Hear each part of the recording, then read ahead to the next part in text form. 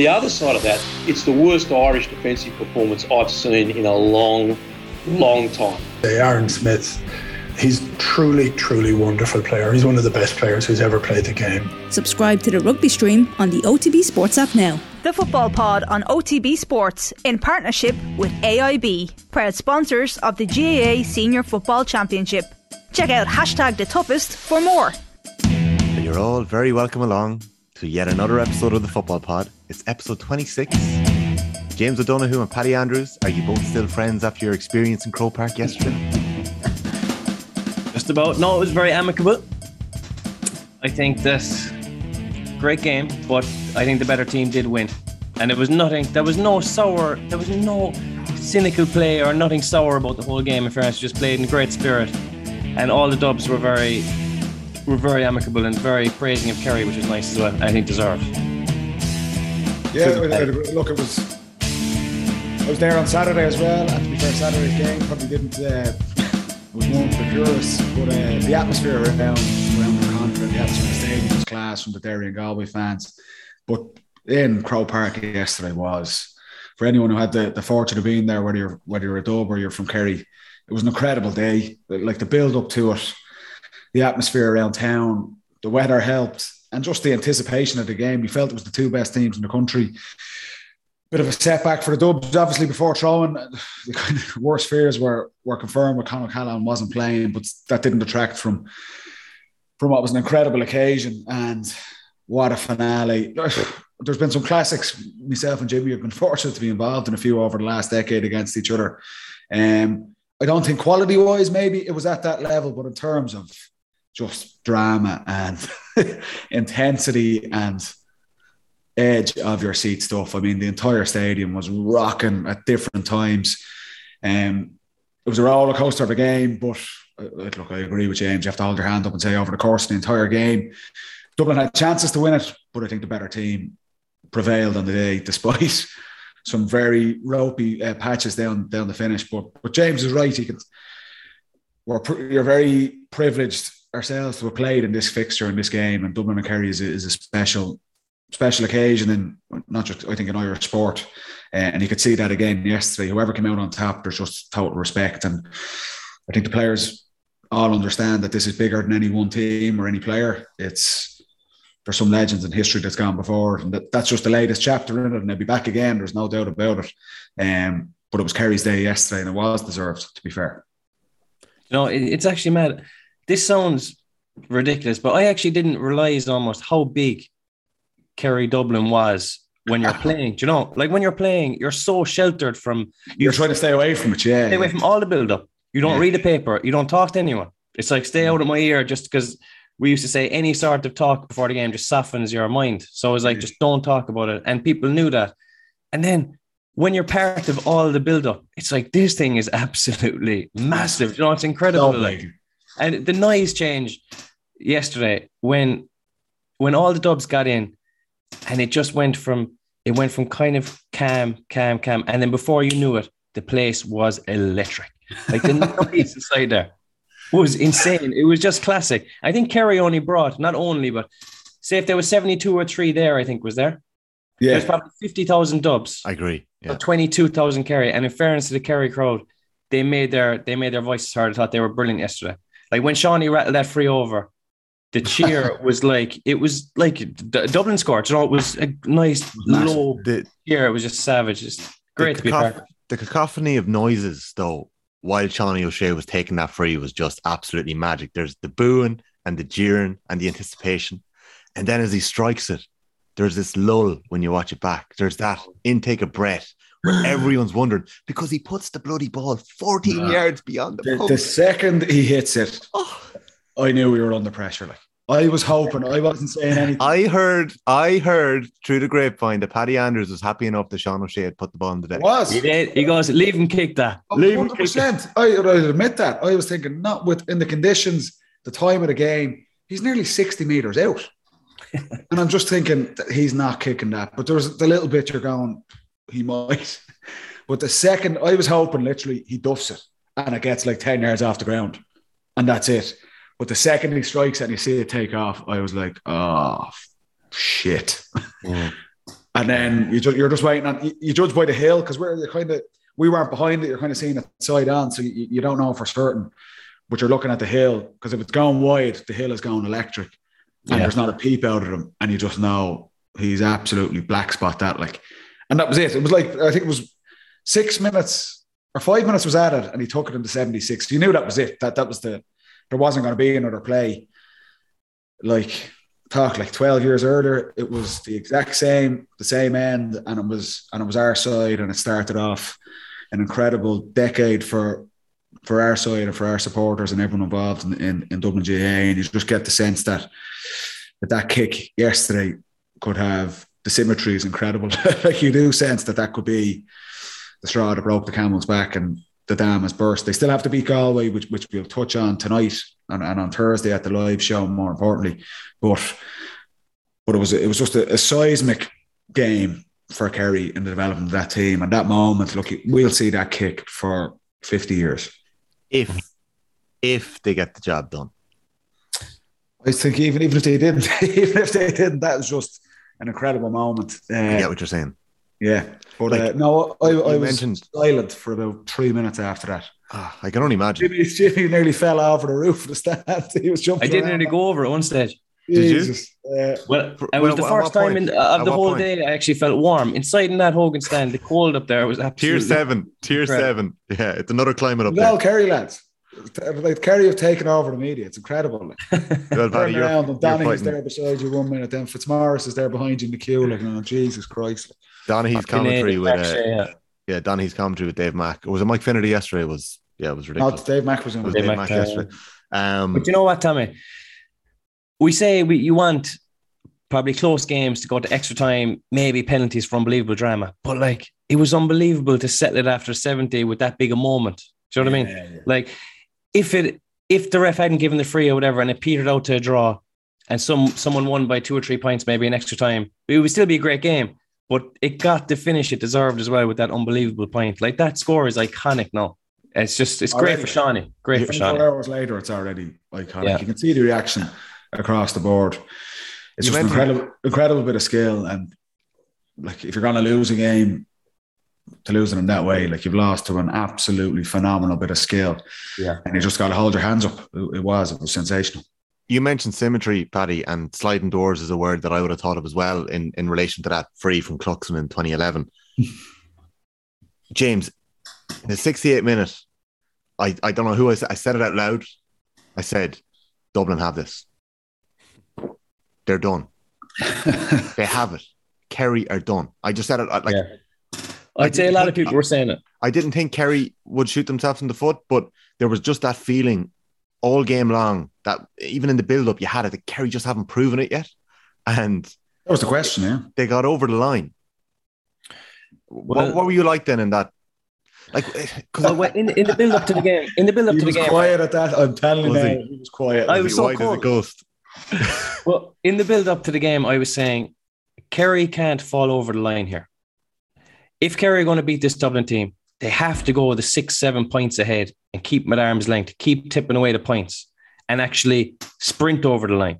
Because if you fall over the line, the Dubs will reel you in. The pressure that was on that field with the crowd and everything, and the score just being slowly clawed back, it's incredible pressure. And what Kerry did as well, which was poor by Kerry, they actually lost their shape completely. Now, Dublin played wide open and Kerry just left 2 or 3 forwards up in attack, and everyone else was too deep. So whenever they were trying to get the ball out, it was kind of too clustered, and they made bad decisions up front then for a little spell, and suddenly it's level. But like, when Costello got that goal, and he had absolutely no right to go for that goal, and I can't speak highly enough of Costello for that, because he was playing poorly, to be fair, from his standards. He wasn't playing great. He got the ball. He could have easily chipped the point and gone, right, I'm in the game here, I'll get another one. But he went for it. And he put it on the deck, in off the post, an absolutely unbelievable finish. Then it was really game on. Can I make a point about that Costello goal? And I don't know if this is ever coached to you, but Podge Collins mentioned it to me a couple of weeks ago. It was coached some under 21, say, hurling training with Clare. Use the defender as a shield when you're taking a shot on goal. If the defender steps into the keeper's eye line, bam. And it's like Costello spotted that split second, use the defender as a shield and into the corner past Shane Ryan. There was nothing to aim at. No. Now, there was something to aim at. That's the thing. Like he didn't. Even though he's quite far out, he doesn't blast that. He actually hits it with his inset, but he just whips it into the corner. And there was an avenue to aim at. That's why you can lose your composure there. You can snatch at it. You can try and put your laces through. Watch the way he strikes the ball. He actually strikes it with the instep of his foot. He's placed that ball at pace into the corner, and we were right behind it. You know, when you're up at the top of the Hogan stand, it was right in the eye line of it, and it was. Dublin needed it. Jesus Christ, they needed it. And that was kind of the spark that brought it back in. But the thing that was different, even though Dublin got back into the game, they're probably on top coming down the stretch. There was still a sense they were struggling for scores. Yeah. They were struggling for scores in the entire game. That conviction the Costello showed wasn't there for a lot of that game. No, and that's you think of Dublin in the past where they blitz a team. And they actually did it this year in the Leinster final against Kildare. Within 5 minutes, they've scored 4 goals. And that's what you always associate with Dublin, that when the crowd get involved and the place was rocking and they're pushing up on kickouts, they can reel off 1-3 or 1-4 or 2-3 in the space of 5 minutes and take the game away from you in that period. They never did that. They never did that yesterday, because you've got to be honest, the firepower isn't there. That's the reality of it. And I probably came home to roost yesterday, particularly without Conor O'Callaghan. You look at the full forward line for Dublin, like Costello's goal is the only score they get. Dean kicks a couple of frees, but Dean doesn't have a shot from play outside of that. Costello's a couple of wides. Lorcan O'Dell. Paddy Small, to be fair, comes on and kicks a point, and he gives some sort of impetus there. But it's Kilkenny really who grabs the bull by the horns. It is, but Kilkenny's kept very, very quiet in the first half. And even for him he gets 3 points in the second half with incredible leadership. And like the overriding emotion for me leaving the stadium yesterday, kind of driving home on my own afterwards, was like very proud of the team, because they were up against it and Kerry were the better team, and Dublin still went all the way to the wire with them. But for Kilkenny's 3 scores, he has to work so hard to get them. Like, it was just, there was never a sense that, even though Dublin probably had the momentum behind them, they weren't going to reel off 4 or 5 points in the spin. Like, so it was always, despite the opening quarter, I thought it was quite open, and we were like, me and Jimmy were looking at each other going, this is incredible stuff. Yeah. But then it dies a lot. Like, it's quite low scoring. When the black card kicks in, it's like the game completely dies. And I know there's a level of that, right, where Dublin managed that black card incredibly with the game's management there. Dublin only scored a point in the second quarter. That was it. And they are... Kerry looks like they're hanging on. They are hanging on. If Sean O'Shea scores that penalty and Kerry goes 7 clear, I honestly think, like, Dublin were hanging on as it was, 5 points down at half time. If it goes to 7, like, they got a little boost out of it. John Small comes back on and they save the penalty. There's a little bit of a row. That kind of gives Dublin a little bit of energy. Lifts them, yeah. But if that goes in and Kerry goes 7 up, it could have been messy. It was honestly going that way, because Dublin were really, really struggling for it.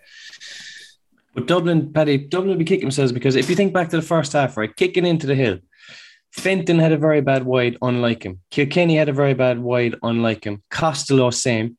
And they had one other poor one, I forget what it was. But like, Howard had a bad one outside the boot. Dublin had 8 wides yesterday. They had, like, they were coming in against Kildare, 90% conversion. And next thing, they hit this kind of slump in front of the goal in the first half. 58 yesterday. But it's different pressure, Jim. Really, yeah. It would have really... But those shots weren't under that much pressure. That would have really dented Kerry's momentum if those sailed over. I couldn't, Paddy, and it was the same in the second half. David Clifford looked bemused once or twice when the shots he took went wide. Winner, lads. If you haven't played in Croke Park, you definitely can't see it. You could see it where I was sitting in the Hogan. It was like the lads... Clifford was a miss in the first half, and he has 2 wides in the second half. Killian Spillane has 1 as well. Well, what is it? Describe that wind. Like, it's like it's moving, is it? It's the only open part of the stadium, so... The wind comes in there. Like, we were in the stand at the top of the Hogan Stand, there's a wind coming in there. It was, despite the heat, it was a very windy day. And if there's any sort of breeze, it's going Hill 16. And I said this on air with Joe yesterday. Like, it's funny hearing a Dublin player say this, but I didn't really enjoy shooting into Hill 16. Really? The canal end is where, if there's any wind, it's going down into the canal end. So it's an easier goal to shoot into. It's sheltered. Whereas both teams struggled with it yesterday. Like, Kerry couldn't really miss in the first half. I think Gainey has their only wide with his left foot, and probably kind of forced it because he was on the periphery of the game. Whereas in the second half, there was 2 or 3 in a row. Particularly after the goal, Clifford has a brilliant flick up off Fitzsimons. You're thinking everything he touched was turning to goal.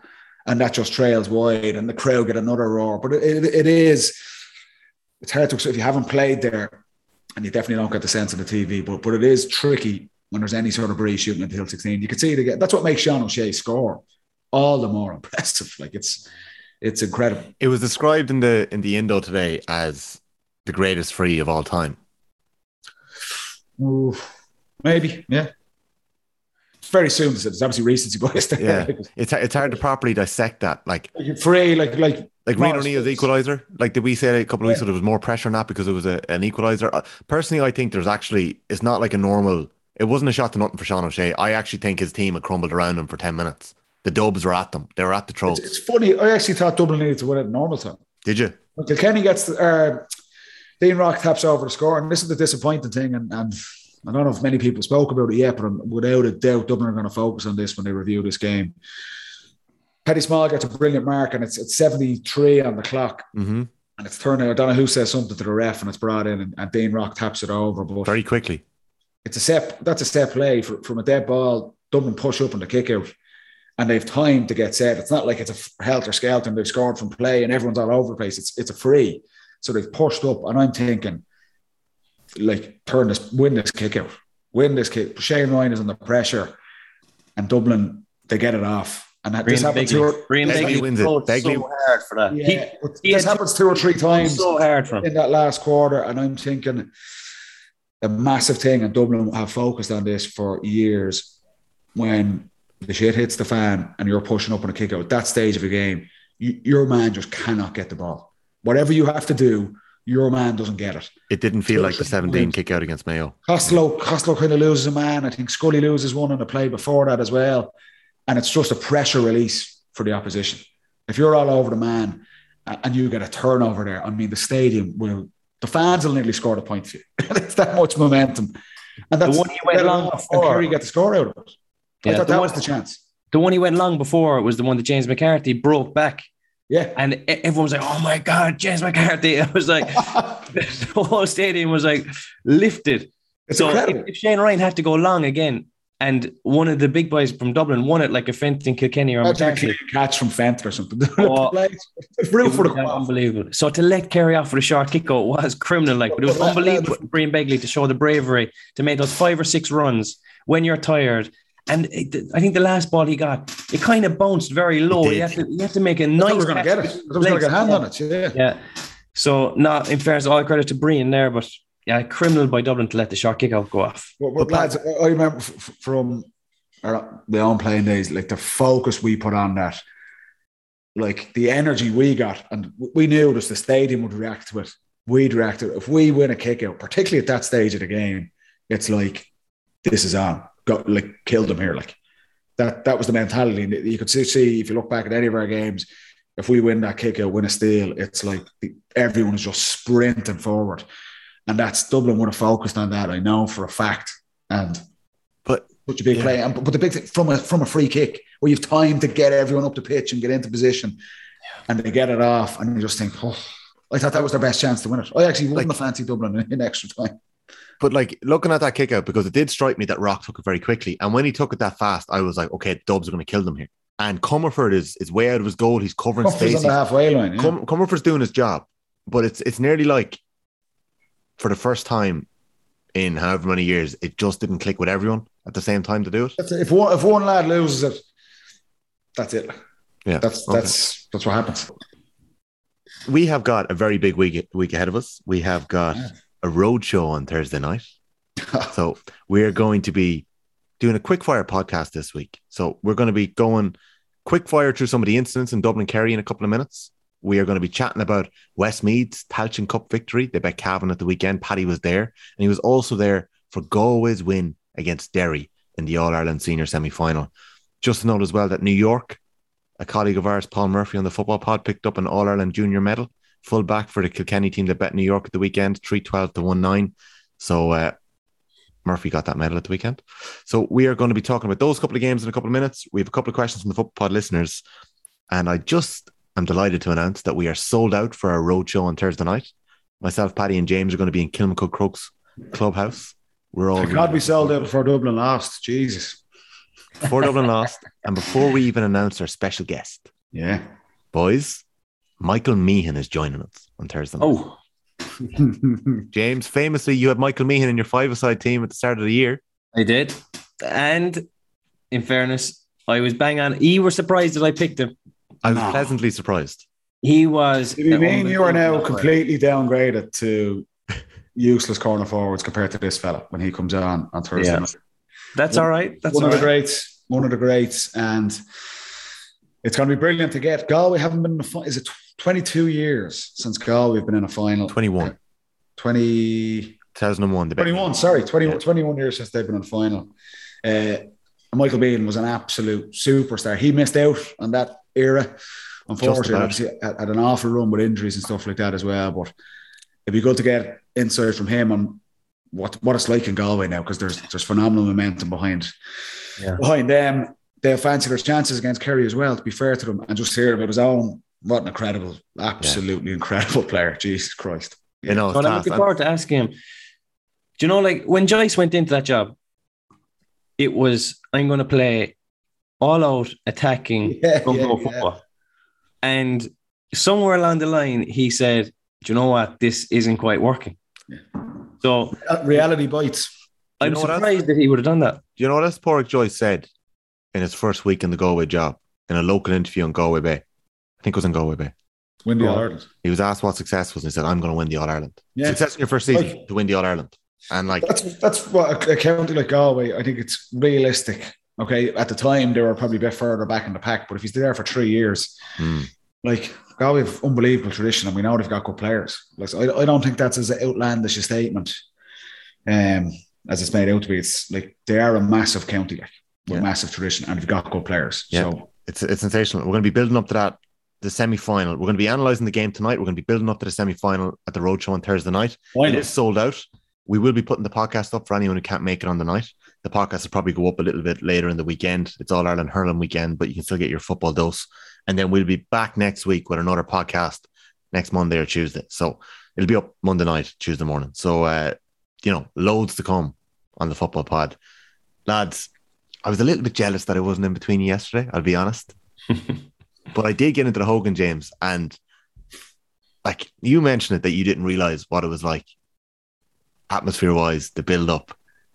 It was absolutely ridiculous yesterday. Mm-hmm. And Paddy, like, I don't know if you're going to agree with me here, a lot of it goes down to the Dublin fans. A lot of it goes to the Dublin fans because the atmosphere, the carnival nature of it, the flares in the hill, there's nothing like it. Like, it's just, I don't know what it is like, but just that yesterday was one of the greatest sporting. What I thought yesterday was that there was obviously, we're coming off the back of COVID. There hasn't been a sellout in Crow Park for a number of years. The last massive sellout was the 2019 final. It was Dublin and Kerry again. That replay. So there was a will. Everyone wants to see Dublin and Kerry. Even though last year both teams lost their semi-final, I think they're the two best teams. So there was, not just even Dublin and Kerry fans, I think the neutrals wanted to see this game because they understand the size of the game and the occasion as well. So I was chatting to a couple of ex-teammates of mine as well who were all heading into the game over the weekend, and it was like genuine excitement, like a fan going in, really for the first time since retiring. Because James is right, but when we played, we would have actually been quite big on embracing the kind of history of Dublin GAA and the 70s team. Jim would have been very big on that and what it meant to represent Dublin and things like that. So not in the build, maybe not like the week before we play Kerry in an All-Ireland semi-final, final. We're not going there. That's kind of too emotive, but definitely at different stages of the season, we will be very aware and very conscious of what we were representing and look, the 70s team, and the 70s team is Dublin Kerry. That's what makes that legacy so big. So we were always aware of that, and he understood that, and like I say, the privilege of being able to play in it. But yesterday, you could just see it. It was probably the first time in a long time Kerry were coming up expecting to win the game. And if Dublin fans were being honest, that was kind of in the back of Dublin fans' heads as well. It was kind of like, it was like they sensed it. We need to get behind the team because we've had an amazing decade, but we're up against it today. Yeah. And it was a sense of, we're all in this together. We need to try and get over the line together. And that's, Dublin fans are, look, they're incredible. We've had some very special days, and being able to kind of represent them and things like that has been like I say, very proud to be able to do that. But you got the sense yesterday, it was like, we're up against it. Let's just give everything. Players, supporters, everyone involved. And it was very, very nearly enough. But Kerry had that energy as well, because even from talking to Kerry people around the stadium and like say Jimmy and a couple of ex-players, Kerry lads, there was an expectation that this was it. We've been down the doldrums. They've had our number for a long time. Today is the day to put it right. And that was just a mix of both supporters coming in with that. And you're right, the energy in there. It was savage being in the middle of it, because even the penalty miss and the way the Dublin fans celebrated it, And I have no voice. Are you allowed celebrating the press box? James, no, I don't know. But that, just coming to that, right? I wanted to pick you up on 2 or 3 things at the very start, and I'm not going to go back to them now. I thought you were, for anyone watching the pod, James is very humble at the start of the podcast here. James is wearing his Kerry top at the minute. He's wearing a full kit. He's wearing his full Kerry top. Let's see it. He had a pair of boots on him yesterday. There it is, but you weren't wearing your Kerry top in the press box, were you? No, I wasn't. But I didn't know the etiquette. Ashling caught the video of Sean O'Shea's free and spun to you celebrating with poor Paddy's face looking on. And it's just one. I didn't move for about a minute after it. But you don't know with a game like that, it could go either way. It could go like that ball, the Paul Murphy kick to Clifford last play, could have been spilled and could have gone down the other side of the field and could have been over the bar in a second. Davy Byrne was so unlucky there. Was it Davy Byrne up Clifford's arse? I thought it was a clear foul. Watching the replay, he was very unlucky. It was unlucky, but you know what I was thinking? And myself and Paddy spoke about this after. The ref was comfortable giving that free because of the distance it was from the goals. He's not thinking, Kerry here have Sean O'Shea who's going to have a go at this. He's thinking, I'll leave this attack play out for a little bit and possibly blow it up. I guarantee you, if that is in the D, he would not have given that free. Yeah, he knows he's deciding the game. He's deciding the game with it, and he thinks he's off the hook because it's so far. I'm telling you, if that's in the D and the clock is in the red, we're in injury time, he would not have given that free. I'm telling you, no chance. It was a soft free, but he does have a hand in the back. But I think if he knocks the ball it. I agree with you, Tommy. Yeah. In real time, I was going, that is a free. Yeah, but he's unlucky though. The psychology of a referee, they don't want to decide the game in the last. He knows there's no time left. Yeah, and if that's inside, they will give you leeway. They'll give you leeway. But Clifford does very well because he gets his body in between Davy Byrne and the ball.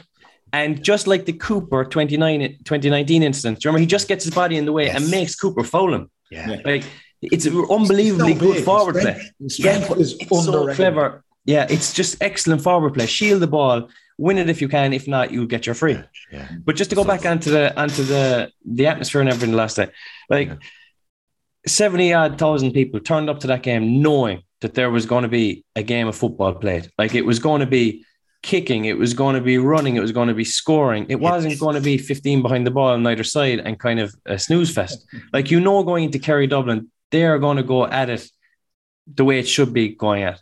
So, like that kind of builds the intensity as well. Both were defensive at times. They were defensive, but when they're breaking, the ball's being kicked. Yeah. Like, both sides want to kick it. Paddy always says about Fenton. Fenton gets it. As soon as he turns, his eyes are up in the top of his head to look for someone like Conor Callaghan or Rock or Costello. Like, he wants to move the ball with the foot and he's willing to risk it. Same with Kerry. Like, they were kicking the ball down the line. And if you're actually preparing for, say, a Kerry Dublin game, I think the best training you can actually do is play like 13 asides, because there's space everywhere. You have to kick the ball. You have to use your legs to run into the space, get off full of shoulders. That's the way it is in the game. It's not a really clustered match, Kerry Dublin. There's actually spaces to play. Yeah. But you have to be brave kicking and running. Whereas in the games against maybe a Derry or a Donegal style game, there's a lot of hand passing. It's very intricate because there's no space at all. And it's a lot of quick hands. It's a completely different game. Yeah. And you have to prepare so differently. That's why Kerry need to be very careful against Galway. Obviously, Kerry are going to be favourites. If Kerry don't win this game, they will be incredibly disappointed because it's set up for them, to be fair. But this change in style is a big change. Massive. And we're going to come to that a little later today and on Thursday night in the Football Pod. This is episode 26 of the Football Pod, of season 2 of the Football Pod with Paddy Andrews and James Donoghue. It is brought to you with thanks to AIB, proud sponsors of the Senior Football Championship. Check out #TheToughest for more. Tailteann Cup final result this weekend: Westmeath 2-14, Cavan 1-13. Paddy Andrews was there. Also there for Derry 1-6, Galway 2-8. And as we've mentioned already, Kilkenny won the junior final 3-12 to 1-9. And Kerry bet the Dubs in the All-Ireland semi-final for the first time since 2009, 1-13 to 1-12, with a last-minute Sean O'Shea free. What we're going to do, lads, is we're going to come back with some quick-fire questions on the Kerry-Dublin match, park that after 10 minutes, move on to Galway-Derry and on to Westmeath Cavan before we park it there and we leave it for Thursday night. We are sold out Thursday night, but I managed to get my hands on 2 pairs of tickets that we're going to give away to some loyal Football Pod listeners over the next couple of days. So probably on Twitter or Instagram. So stay peeled to our social media pages at footballpod_GA, and I'll let you know how you can win them if you haven't got them already. We'll be back right after this. Very welcome back to episode 26 of the Football Pod with Paddy Andrews and James O'Donoghue. We are getting stuck in to the aftermath of Dublin Kerry. A classic yesterday, won in the last minute by a sensational Sean O'Shea free. This game had absolutely everything. It had, I think, Paddy, you captured it really well earlier on. There was quality, like at the very start. It was like, oh my God, what's going on here? Yeah, first lull with the black card. Started the second half, very poor. The Dubs take over then, and Dublin looked like they're going to run away with it. And Kerry just about hold on. But when I looked down and I saw Paddy Clifford win a man of the match, I was like, really? I watched the match back last night, lads. He was so important in that last 25 I can see why he won it. I can. I know a few people raised eyebrows when we were chatting, obviously, and a lot of people after the game, and it was kind of, there's more obvious ones. Obviously, Sean O'Shea's finish, he was brilliant in the first half, but he was, like, being honest, he was very, very quiet in the second half. He kicks the 2 frees in injury time that win it. He wins the free beforehand off Lee Gannon. I think it's around the 71st or 72nd minute, kicks it over, and then he kicks the winner. Clifford was one of the most incredible displays in the first half. He was off the charts. McCarthy was just, if he's not already Dublin's greatest ever player, he's just another string in his bow yesterday for that. Kilkenny in the second half was exceptional. So there was more maybe obvious candidates, but a massive issue for Kerry in that second half. They lost all shape. Their shape was completely gone. And this is a big challenge that they need to address for the All-Ireland final against Galway. When it was structured in the first half, that suited Kerry. They had Clifford, Sean O'Shea inside, they Paddy Clifford kind of roaming around, Geaney was playing off them, and they Jack Barry, O'Connor and Moran at midfield, and they could launch balls in. It was just very, nearly like training ground stuff. The second half of it, and it wasn't anything, Dublin didn't get back into the game by any tactical revolution, or I wouldn't say Sean O'Shea or David Clifford were quieter in the second half because their men completely got the better of them. The ball just didn't go up. All their structure was gone because Dublin basically turned around and said, if we don't just go and attack from everywhere, this game is gone. So the structure in the game, it just turned to complete chaos. And it reminded me, I said it to James yesterday, it reminded of when we used to play Mayo. And we always felt that if this is controlled, we have better players than them, we'll win this game comfortably. But Mayo never let that happen. They just went from everywhere to complete cause anarchy, because it suited them, and it just pulled. I remember so many times reviewing games against Mayo, and like our whole full forward line is gasping for air in our half back line because we just run 3 or 4 lengths of the pitch, and we're going, how does this keep happening to us? But you can't let the guys go. You can't let Higgins or Keegan or any of these guys go. And the same with Kerry yesterday. They couldn't turn around and say, oh, we'll just let John Small or James McCarthy or Lee Gannon go forward. So, and Galway are going to try and prey on that as well. Take Kerry out of that structure. So that's what happened in the second half. Dublin just threw caution to the wind, and that got them back into the game. The issue with Dublin was, as you touched on earlier, even though they had momentum, they don't have the firepower of previous years. And that's, like we could be really, really simplistic with this, and we probably were last week, but it was general consensus across the board. If Con doesn't play, Dublin are a completely different team. And it's the same with Clifford. If Clifford doesn't play with Kerry, there's just an X factor there, a figurehead in their attack that's not there, and it just blunts everything else. And Dublin missed that. It was magnified times 100 yesterday. That even when they were on top, they could not get the ball inside. They could not get the ball inside, and that's a credit to Kerry's defensive structure. Jason Foley gets the better of Dean Rock. Thomas Fulham gets the better of Cormac Costello. So there wasn't an option in there. And I said it yesterday. Kilkenny gets the ball. Fenton gets the ball. I know them. I've played with them for 10 years. The first thing they're looking to do is they're scanning out to in. What's the longest pass I can give here? That's not on. Okay, what's the next one? That's not on either. Now I've got to give a hand pass. Yeah, we do not want to do that hand pass. But if the structure's not there and there's not a guy, and that's why Paddy Small was so important, by not doing anything out of the ordinary, by just being an absolute live wire. You're just moving, moving. And the mark he gets in the 74th minute. But that is what Dublin want to do all the time. Fenton looks and finally he goes, there, I've got it. 50-yard kick pass. And it's a mark. And Dublin just didn't have that really at any stage in the game. There's not many balls there. Because I said it to you last week, will they put him in there more so in a left-footed sense? And you were like, that doesn't matter. Like, I don't think you were saying... It's not a left-footed thing. It's impact off the bench. Okay. So if you play those 15 guys, is Small one of the best 6 forwards in that team? Yes, he is. Without Khan, he is. But you need something off the bench. We've said this. And Dublin were accused of that last year, and rightly so. That was an unbelievably hot day. You had to have guys coming in at 50, 55 minutes to give an extra kick. And that's why Scully and Small were kept in reserve. Like Lorcan O'Dell is a young player and he starts the game, and look, it's a very difficult game for someone at that level. He learned from that, and that's part of where Dublin are at the minute. But are you telling me like he's better than Knight Scully? He's not. But you need to keep these guys in reserve. And you've seen the impact Paddy Small made. And Dublin needed that. He comes on at 40 minutes. But that's where Kerry were starting to lose complete structure. They go out of the game, and there's not a lot they can do there. That's why Paddy Clifford was so important in that area, because Adrian Spillane comes on, Killian Spillane comes on. James was nearly having a stroke beside me. Adrian Spillane gave the ball away 3 or 4 times. And at a time in the game where it's like, you've just got to have a little bit of composure here, because there was space, because Dublin were just gone forward. And Clifford, we looked down and we're nearly laughing, going, my God, we could nearly play ourselves inside in the full forward line. It was Clifford with Fitzsimons and the whole Dublin half. There was no one else there because everyone else had just gone. And you're thinking, if Kerry played this correctly, they could run away with this. But they were giving bad passes. They were turning the ball over.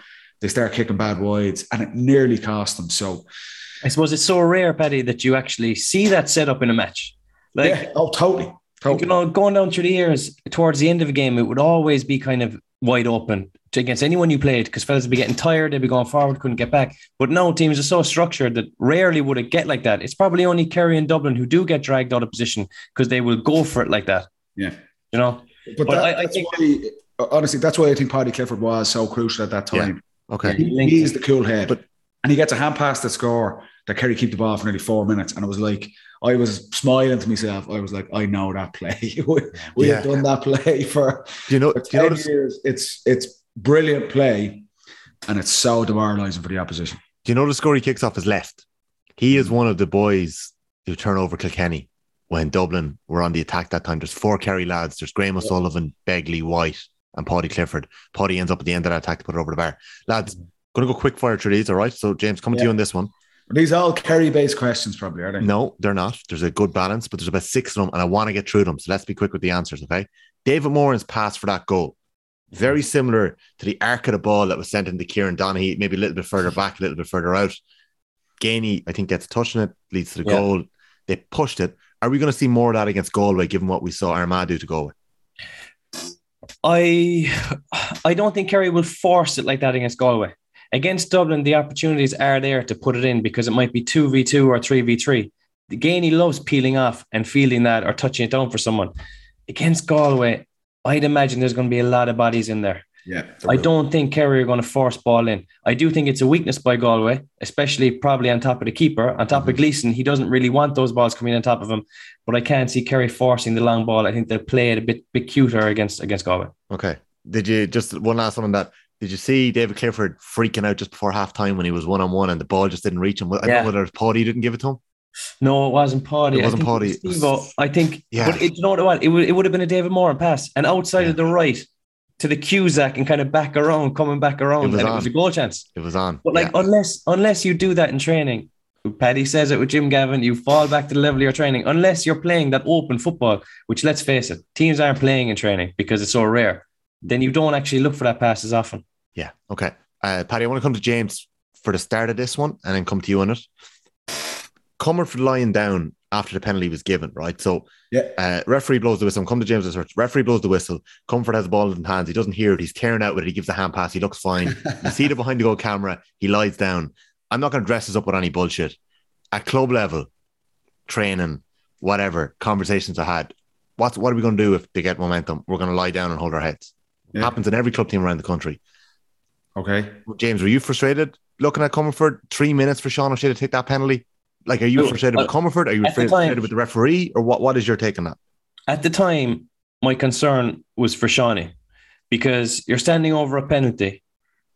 There's 72,000 people watching you, just staring at you. What are you going to do? And the time is ticking by.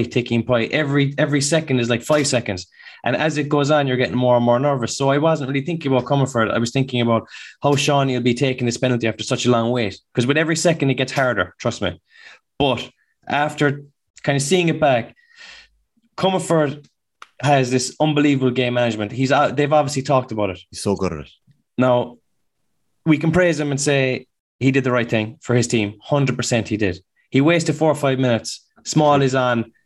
3 minutes. The penalty is saved. Small is on. It's twofold brilliant. He messes up with Shawnee's head and he gets Small back on. So in that case, it was brilliant. But there has to be, going forward, some sort of a stop on that clock if a fella's out with a black hair. The left, the only way around this, and we actually praised one of the, if you listen back a couple of weeks back when Tyrone lost to our man, the qualifiers, one of the only things they did well in that entire game was they managed the black card. We praised Galway too. We praised Galway in a game as well. That's like, what? Of course that happens. What do you expect them to do? You want to jump up and let Kerry have as much time with the ball when they're down to 14 men? Like honestly, like, piss off. Like, what are people? No, but it should be taken out. The referee, the player, if he's sin-binned, is out for 10 minutes of play. Not when the clock is stopped. Yes. The sin bin is stopped. Simple. That's the rule. That's the rule in women's football. That's the rule in women's football. And it's so easy to remedy. Like, of course, teams, if you say 10 minutes of play, like the ball, even if there's no, gamesmanship or whatever you want to call it, the ball's probably only going to be in play for 4 or 5 minutes. So half the time is gone anyway. If you really want to punish a guy for giving a black card and be serious about defence, he's out for 10 minutes of game time, which might be, you can waste as much time as you want, but he might end up missing 25 minutes in the match. But until that happens, every single team is going to do that. You don't win the All-Ireland by being nice. Simple. So no problem. And I'd say this, if it was Shane Ryan down the other end, I'd be saying the exact same thing. Like, yeah. Well, I don't think nobody's criticising Comerford. If anything, people are saying Comerford was so clever there. Yeah. But it does expose a bit of a flaw. Oh, totally. But we were saying it all year, lads. Exactly. It's flawed, and GA will fix it, which is good in a way that it usually takes a couple of these things for them to go, oh, okay, we've got that one wrong again. Here's a way we'll fix it. But I think there should be a sin bin clock. If you're off, you miss 10 minutes of game time, not 10 minutes of just no. I think it's actually been agreed to go through twice at Congress, and it's been blocked by some sort of weird delegation. So whatever's going on there. Usual absolute bullshit. There you go. Does anything ever get through that Congress? These are the same fellas giving out about it now. Like, yeah. Paddy, in real time, when Sean O'Shea pulls on the rebound, did you now you obviously had a very good angle above it. I thought he should have went for it, yeah. 100%. No, not that he should have went for it. Did you think that he might have been gone? Do you think he might have got sent off? No chance. Okay.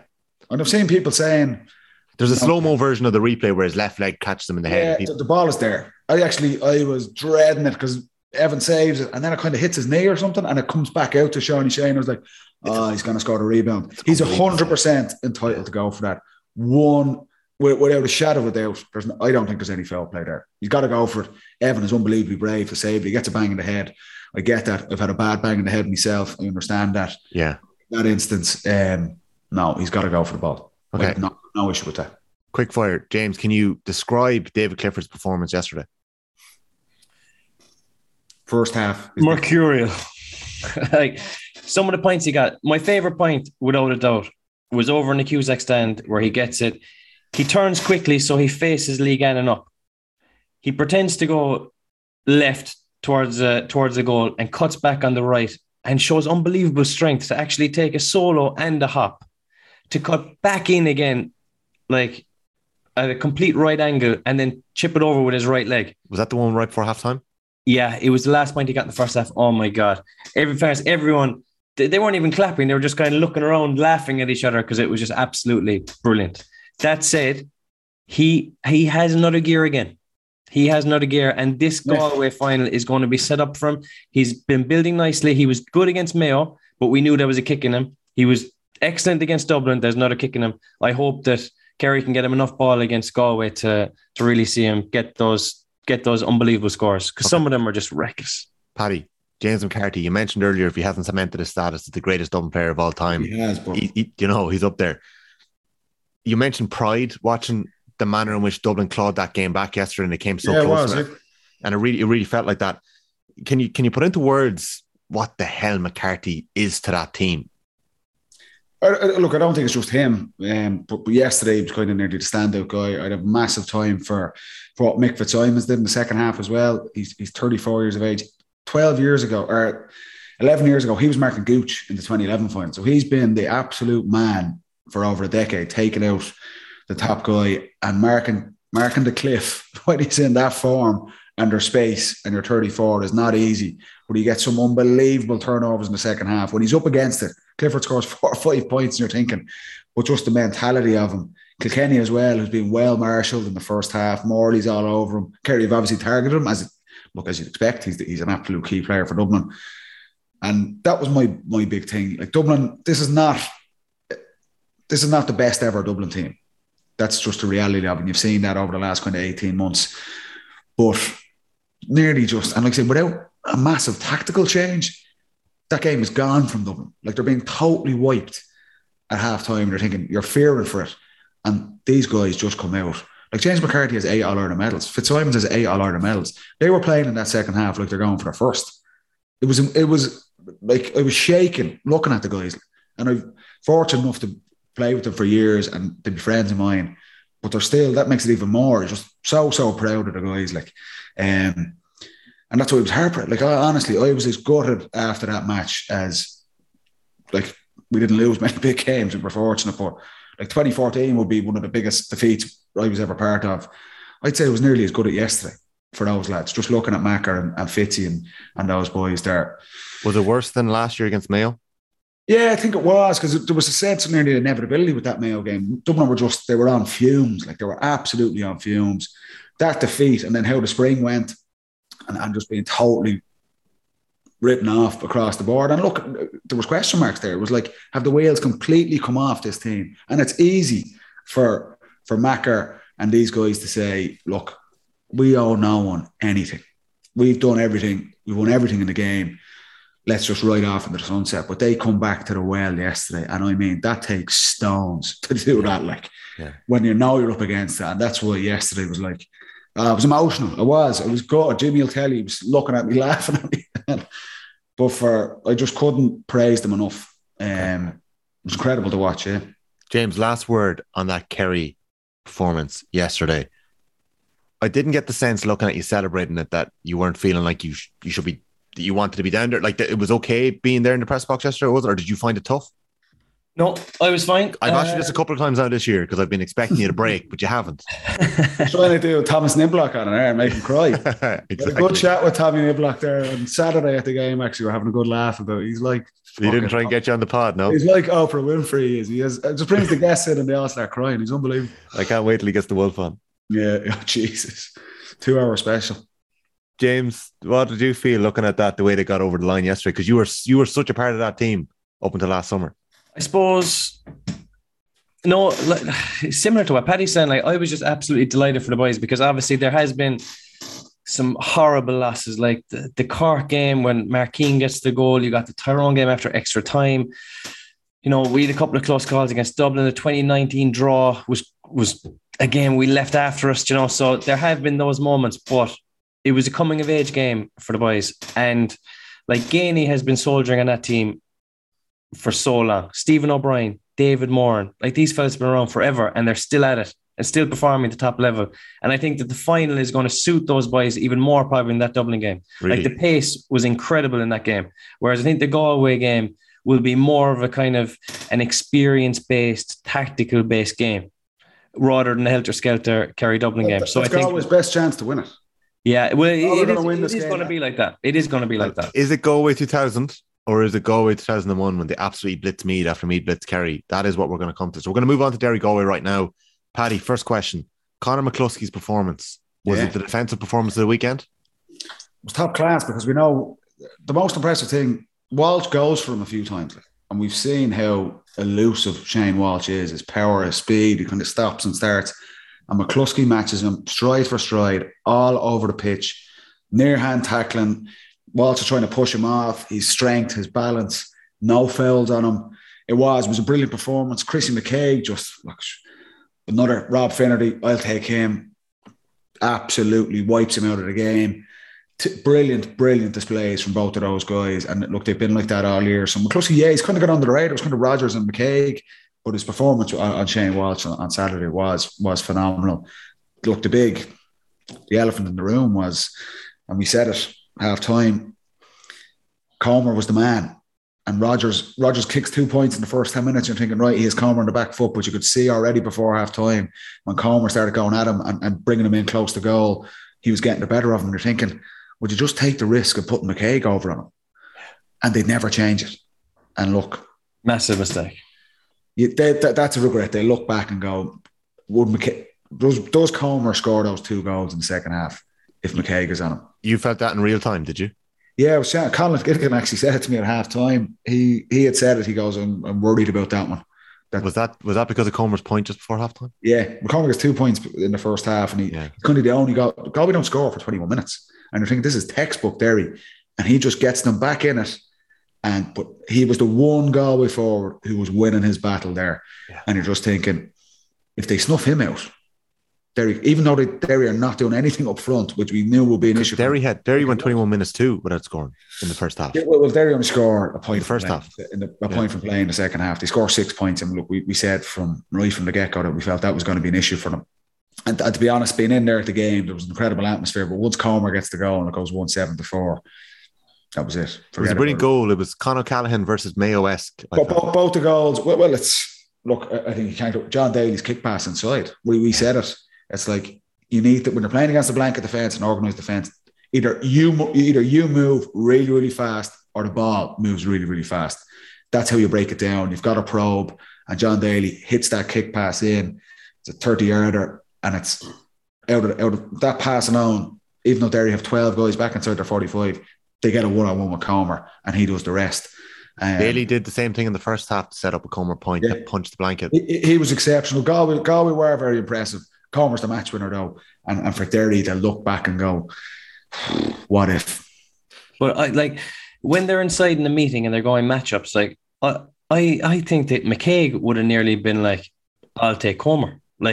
Comer is I was surprised that he can get 2-2. Comer's the one who can get 2-2. Shane Walsh can get 4 or 5 from outside. Finnerty can get probably 2 or 3. But the only fellow with the realistic goal threat who's going to actually be the game winner is Comer. And I think they just got that. I would have looked at McCluskey on Finnerty, just with the size and that sort of things. Possibly McKay on Comer, but then Rodgers is going to struggle with Shane Walsh. But Shane Walsh is out the pitch, and that suits Rodgers being out the pitch. So look, I didn't have the matchup that way. 2 of them were nailed on. The two main ones we said all year were Walsh and Comer. The 2 main ones were Walsh and Comer, and then it was kind of whoever you have left. I was surprised. That's why Finnerty was playing so well, kind of. But Comer is he's nearly favourite for player of the year. He's an outstanding player. He got 2-2 from play. Who's going to pick him up in the final? Foley or Tom Sullivan? Foley, yeah. Tom Sullivan will be on Shane Walsh. Foley on Comer. And Foley on Comer, Foley, I thought was very good yesterday. Again, solid. He's in that system. He had a couple of big moments in the second half. This is going to be a massive, massive test for Foley. Comer will ask the questions in that defence that Conor Callaghan would have asked. Exactly. Yeah. He's going to stay in. He'll be direct. He'll be an absolute handful, and he's a target. But Hurley for Cork is kind of similar as well. Foley's marked him a couple of times. Early on in his career, he had a little bit of trouble with him, but he kind of filled out more. Jason filled out more, and is kind of able to deal with that type of player now. So that'll be a huge battle for Kerry. Huge. If Foley comes out on top there, it's Comer's a different kettle of fish to Hurley. He is. But he's similar, kind of stocky in power. He's probably better now. He's a bit more of a bulldog, I think. Yeah. Bit more. Comer's a bit closer to Kieran Martin than he is to Brian Hurley. Kieran Martin, actually, yeah, very similar. Okay, I want you both on this. Can Derry go to another level in 2023? Yeah. Like McGuinness and Gallagher brought Donegal from 11 to 12. That's what I'm asking. Because this did feel like it had shades of, I know the comparison was made, the 4-2 scoreline in the first half of Dublin, Donegal in 11, but it has felt like this is year one of that project. Year two, obviously. I think a success for Derry next year, win Division 2, get into Division 1 and try and defend the Ulster Championship. I don't think, we said from the get-go, to win the All-Ireland, I don't think they have the scoring power. Nothing changed for me from seeing them on Saturday night. But Donegal, yeah, I suppose. Donegal had Murphy and McFadden, yeah. And McBride. And McGurphy was a kid. If you're looking like Denny Hare and Niall Loughlin have had amazing seasons, but I don't think they're in that bracket yet. But look, this is Derry to bring through younger guys as well. They've got what a phenomenal base they've gotten there. Yeah. The energy around that county, the crowd was incredible. They've got one of the best coaches in the game, and they've got some outstanding players, and they've got some outstanding lessons over the last 3 months. How to win tight games. They'll improve from that. There's an energy. They will be mad for road. I'm telling you, they're not going away. Okay, they'll be disappointed with the semi-final, but they're going, we can't wait for the McKenna Cup in January. We can't wait they will target, we're going to blitz Division 2. We need to get into Division 1. That's how we're going to improve as well. So I think that I expect them to improve. Will they be back in an All-Ireland semi-final? I think other teams are going to improve as well. But it's so open again. Whatever happens, it's class. But that's the exciting thing. We said from day one of this season when we recorded the first pod that teams needed to stand up and challenge the old guard, challenge the likes of Mayo, challenge the likes of Dublin. Galway and Derry have done that. So will Derry get back? Will be an All-Ireland semi-final next year? I don't know. But I think they'll improve as a team and they'll take some phenomenal lessons out of it. But the firepower issue, I've always said it, I don't think you can win the All-Ireland playing that defensively. I agree. And whenever we mentioned on the pod, it was put to us that Derry scored 118, 116, 312, 513. But I think those questions were always still there. It's not the same. No. But you know what Derry do in fairness, and this has been their unbelievable tactic. When they're breaking out from defence, they stop and turn. Basketball. Wait for everyone to get into their position. Basketball. And then they go, like, you're never going to score that much doing that. Like, you get a bulk of scores by going as fast as you can and delivering the ball as quickly as you can and getting off the receiver. But if you're slowing down, it's structured. Like, it's so structured, that's why they've been so successful. That's why they won the Ulster, yeah. There's no surprises at the defence. The defence know exactly what you're going to do after the first 5 or 6 attacks. You can see Galway. You could see the Galway sweepers very quickly in the first half, maybe 15, 20 minutes in. First play, McHugh and Kieran Malloy drop in. You know what they're doing. Like, yeah, that's the thing. It will get you to a point, but you're going. Derry were nowhere before this, so they've jumped the gun so much. They've won the Ulster Championship, so they've been in All-Ireland semi-finals. So that's phase one of this. The next phase, there needs to be some element of jeopardy or in their attack or kind of stardust or a bit of unknown, because it's too structured an attack that you're not going to get over the biggest teams. Yeah, the biggest risk they take in their play is insane. It's the goalkeeper. It's like it's quite structured. It's so controlled everywhere, and then they have a goalkeeper sprinting out the goal. In my opinion, like nearly getting in the way of attacks. Like that's an insane risk to take. It kind of goes against everything else. And look, it didn't work on Saturday. So we're always fearful of it. Yeah. And it was teetering on the edge. But there's been times where it's been, and the word Joe Malloy has used a lot is innovation for the sake of innovation with keepers, right? There's times when they're in the way and there's times when it's worked really well. I don't agree with it. I definitely don't agree with it when it's actually a goalkeeper goal. Ethan Rafferty's a different proposition because he's actually a forward and he brings pace and he brings penetration to attack. Kick scores. Niall Morgan, to be fair as well, can kick scores. I don't like Beggan going up. I don't think Beggan offers absolutely anything to an attack. I don't want my goalkeeper to run 90 yards up the pitch and hand pass the ball 5 yards sideways. What is the point of that? And so many goalkeepers, it's like it's nearly the norm now. Oh, everyone's doing it. I'll go forward as well. Go forward if you are actually going to add positively to the attack. Do not come up the pitch like Orlan Lynch the other day and my God, he was struggling to solo the ball. It was just hard in your mouth. And then It was coming, yeah. like he was absolutely gassed running back. He was knackered. He was nearly walking back. It was like, this is not the right thing to do. If you're an outfield player and you're brilliant, I can see why you might do it, that you're going to add to the attack. But too many goalkeepers are coming up the pitch, getting in the way, and it's just like they're offering absolutely zero to the attack. And Saturday was the absolute poster child for that. The only thing, in fairness to Oran Lynch, I don't think he wanted to be doing it. Like, he was under strict instruction. Like, he was being, I don't know how you could be, and he was saying, get up there, or come late. Like, and he was kind of almost going, "You sure? Do I actually have to do this?" I don't think he was comfortable at all. Like, it was just. He didn't look it. By God, he did not look it, even before the goal. But like, I think you're right, James. A lot of goalkeepers are being hung out to dry in that situation because, as you said, the manager sees someone else do it, so they say our goalkeeper can do that, and then they're not comfortable, and it can upset everyone. If you're going to do it, put it outfielder and go. Did you see Gallagher lose the head of McCaig?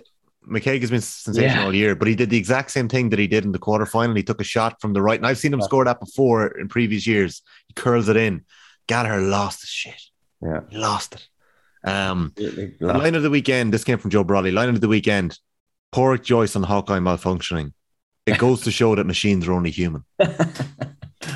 Paddy, the lift that it gave Galway at the start of the second half, there's no getting away from it. Like, it felt like it was you could hear the roar. I was on the way to a game. You could hear the roar coming through the radio, and it was like, wow, that's going to give them a psychological boost. It was a score, and that's why it was so odd. It was like, at the time, it looked like everyone in the stadium, it looked like a score. The Galway fans on the hill were celebrating, which is, again, it's always a telltale sign. The umpire was so definitive in giving it, and no Derry player even is challenging it. Do you know, if even a sniff of going wide, the goalkeeper's giving it a big one. It was like such an obvious score. And then when it gets called back for hockey, obviously, they don't call the ref back unless, and it's given wide. You can see the line was off though, couldn't you? You're going like, geez, that's surprising now. Everyone was kind of like, oh, okay, it's a bad miss from Shane Walsh. And then just as the halftime whistle goes, obviously the press box, you have RT on the TV as well. RT show a replay of it, and it's like absolute stone wall over the bar. And the whole stadium knew. And they're lucky in a way, right? Imagine that's in real time, and there's not half time a minute later, and they don't. It's the end of the game. You mean? Or if it's at the end of the game and Derry win, it's like, and Derry win by a point, and they're celebrating, and they're going like, "What the hell is going on?" There would have been war. Yeah, so it would have been like they kind of get away with it. But I tell you one thing, and it was there. Conor Glass scores a point. That's the thing. Yeah, and Hawkeye shows it, and it's inside the post, and Derry fans cheer, and then it comes up Neil. And like the credibility of the entire Hawkeye system is in question now. Shot, yeah, 100%. No. But was it with Conor Glass's one was in the first half as well? Yeah, it was. It was about 10 minutes. Why didn't they go back and look at every shot that was Hawkeye wide then? So true. Why do they only do Shane Walsh's and not do Conor Glass's? But the thing, the Conor Glass, the Hawkeye replay comes up and it's inside the post. Yeah. And everyone cheers in the stadium, and then it goes Neil. It's like it should have been tagged on as well. Tailteann Cup final, Paddy. The celebrations afterwards were just. I'm going down to Westmeath, lads. The absolute endorsement for it. It was savage. It was class. 3 days they've been on the beards. Phenomenal scenes. The contrast in the, I suppose. Now I didn't think. I thought Derry Galway was intriguing. Even watching back the second half, I found it watchable. I didn't think it was that bad. It was a very interesting game. Like I said, one for the purists. It was very, very enjoyable. Westmeath Cavan game was a cracking game of football. Like the skill on show. James, as David Clifford played the ball across to Stephen O'Brien, had you, from knowing O'Brien for years, did you think Stephen O'Brien was going to pull on it first time when he picked the ball clean off the ground? The way that Lorcan Dolan did for Westmeath and stuck it in the top corner? Where are you going with that? Does Stephen O'Brien have that in his arsenal to do that? He does. Actually, I remember we were training one time, and do you know the way you'd go in, you'd be through on goal, and you were very good at the Paddy. You'd always look for the fella coming in late for the hand pass across the goal and tap it. Guaranteed goal, like, yeah. So Steve was coming in one day down the line in training, and he hand passed the ball down to my feet, and I go to volley it because it was so low. Obviously, skied it. And he lost the plot going, the volley is never on. The volley is never on. So I think that if that came across to Steve-O, he would have had to pick it up, because if he ever swung a leg at it, he'd never live it down. Okay. Some fellas they like tried and trusted, pick it up, fist it over the bar, get the shot off. Down the middle, as they call it. I'd say if it does come across you like that, you have to have a go. It was some finish from Dolan. Dolan's finish. Sensational. Yeah, it was. It was classic affairs. But that Roofed it. the quality of that game was very high. It was like They are two good teams. The intermediate, second tier, like unbelievable to get that day out in Croke Park. And the Kilkenny game was excellent as well. The second half of that game, goal was like watching Real Madrid. Like it was like a step over in it. I was like, oh my god, this is phenomenal. It was like three soccer. Like, but no, for Cavan, I tipped them. They'll be disappointed. They get a lucky goal, Pádraig Faulkner's goal, and it gets their noses in front. It was a cagey enough game. Yeah. And once they're 2 points up with 10 minutes to go, and the Thomas Gallagher incident, it's a red card. I'm sorry, it's not intentional. He goes into bury him, but once I think it was Ronan O'Toole turns, it's dangerous. It looked really bad actually. Because it was right in front of us. I think worse in real time, yeah. Ronan O'Toole was actually all right. He gets up and there's no injury, but I thought, like, Paddy, you thought it was a red. To be on this day and age, you have to be careful, and that could have been a lot messier. Can I ask you about that for a second? Because I know it's slightly different, but Morgan catches you in the jaw, you break your jaw. Like we've spoken about it before, the impact that would have had on you for weeks. We saw it with Greg McCabe, missed time on his shoulder in the quarterfinal, and we forgot about it because of the melee and the incident that happened afterwards. But he nails the man in the head. Adrian Spillane yesterday, I thought it was harsh in real time, but he catches Gannon the wrong way and he's rightfully booked. Lads are so physically. No, Adrian Spillane's one was nothing in it. Really? We both thought at the time it was like it looked bad in real time, and we're going, he could get the line here. Yeah. It's actually, when you see the replay of it, okay, we thought he'd put actually his elbow up and caught him, but he hadn't. Okay. Adrian Spillane's was all right. It's just you're running the risk when you go in to bury a fella like that. And look, we like the physicality of Gaelic football, I get all that, but like sport is kind of moving on. We've seen it in rugby as well. You can do serious damage. We have a big incident, obviously, with John Small and Owen McLaughlin last year's All-Ireland semi-final. Guys can get these guys are big, bloody players. Yeah. And if you're coming in full tilt and the player doesn't see you coming, it's great. If you catch him on the shoulder, it's okay. It's just a big hit. But literally milliseconds, he turns and you catch. That's because Morgan's one with me. It actually doesn't even look that bad. But I just turn my head and your jaw's gone. Good luck. So for that, referees kind of looked at there's a bit of responsibility. I think you have to. It might seem harsh because, like I say, Gallagher, it's not intentional. He's going into bury him, but in a kind of fair way, shoulder to shoulder, and O'Toole just turns. So the red card. Cavan from 2 points up. They just struggle for the last 10 minutes. They're probably still going to get away with it. I think they'll be more annoyed. Kieran Martin's goal is brilliant, but Cavan defensively are looking at that going. They had 6 lads there. You go, and Kieran Martin is not. Kieran Martin is not the Kieran Martin who's doing it in 2016. Yeah, it's not from 7 or 8 years ago. He's not Jack McCaffrey. Like, he should not be getting through in that instance. It's a brilliant goal. Yeah. Well, Cavan will be looking. They've about 5 goals to take him out, and they don't. And that's ultimately the score. It's a brilliant score to win it. And you know what? The scenes after, you could see Cavan were devastated. Westmeath were like, you even seen on the pitch, they meant so much to them. And subsequently, you've seen the last couple of days, the celebrations. It's savage. It's class. Talta Cup has been a massive success. There's still things to improve on it. Get rid of that bloody northern-southern section. Let teams play each other. Yep. But as a first go at this, it's been a success. The players clearly love it. Supporters love it. Massive Cavan crowd, massive Westmeath crowd. It's here to stay, and the players have been crying out for it, and it's been, to be fair, a success in year one. Yeah, 100%. Ronan O'Toole's performance yesterday, he was man of the match, 5 points, exceptional. Sam McCartan kicked the point off his left, off his right, off the deck. The quality on show was brilliant. Even defensively, I thought Westmeath were just exceptional across the board. So well done to them. Enjoy the team holiday, and I think the progression. They get a team holiday. I think it's like worth 60, something like worth 60K. I'm not fully sure about that. But something like that, yeah. It's unbelievable. Yeah, it's class. And I think they'll be skipping into the National League next year. Same exactly. They'll be looking at Division 3. Let's romp home on this, get up to divisions, and have a go at the Leinster Championship as well. We're nearly finished here, boys. Park is unbelievable. We're nearly finished here, boys. Just to mention, quickly, James, did you back Cavan or Westmeath last week? Westmeath.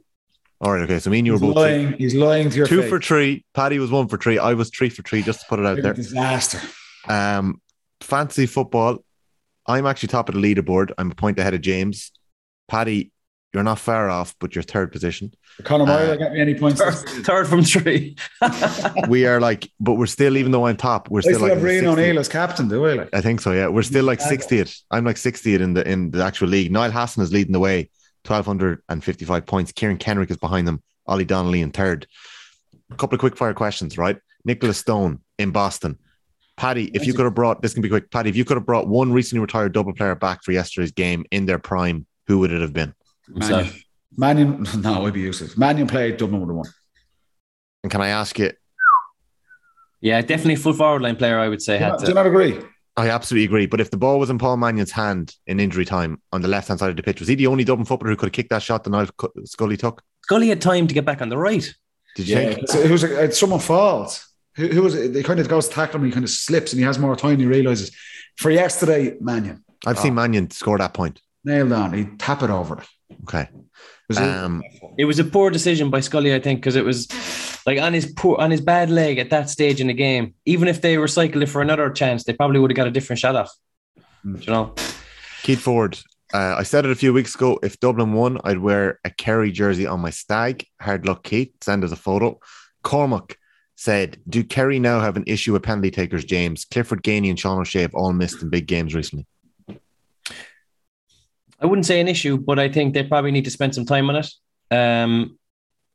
Probably need someone to practice them every night. It probably hasn't been happening. But those fellas, the 3 fellas you named, could be unbelievable penalty takers if they spend probably more time on it. So it's definitely not an issue. The ball strikers in Kerry are fine.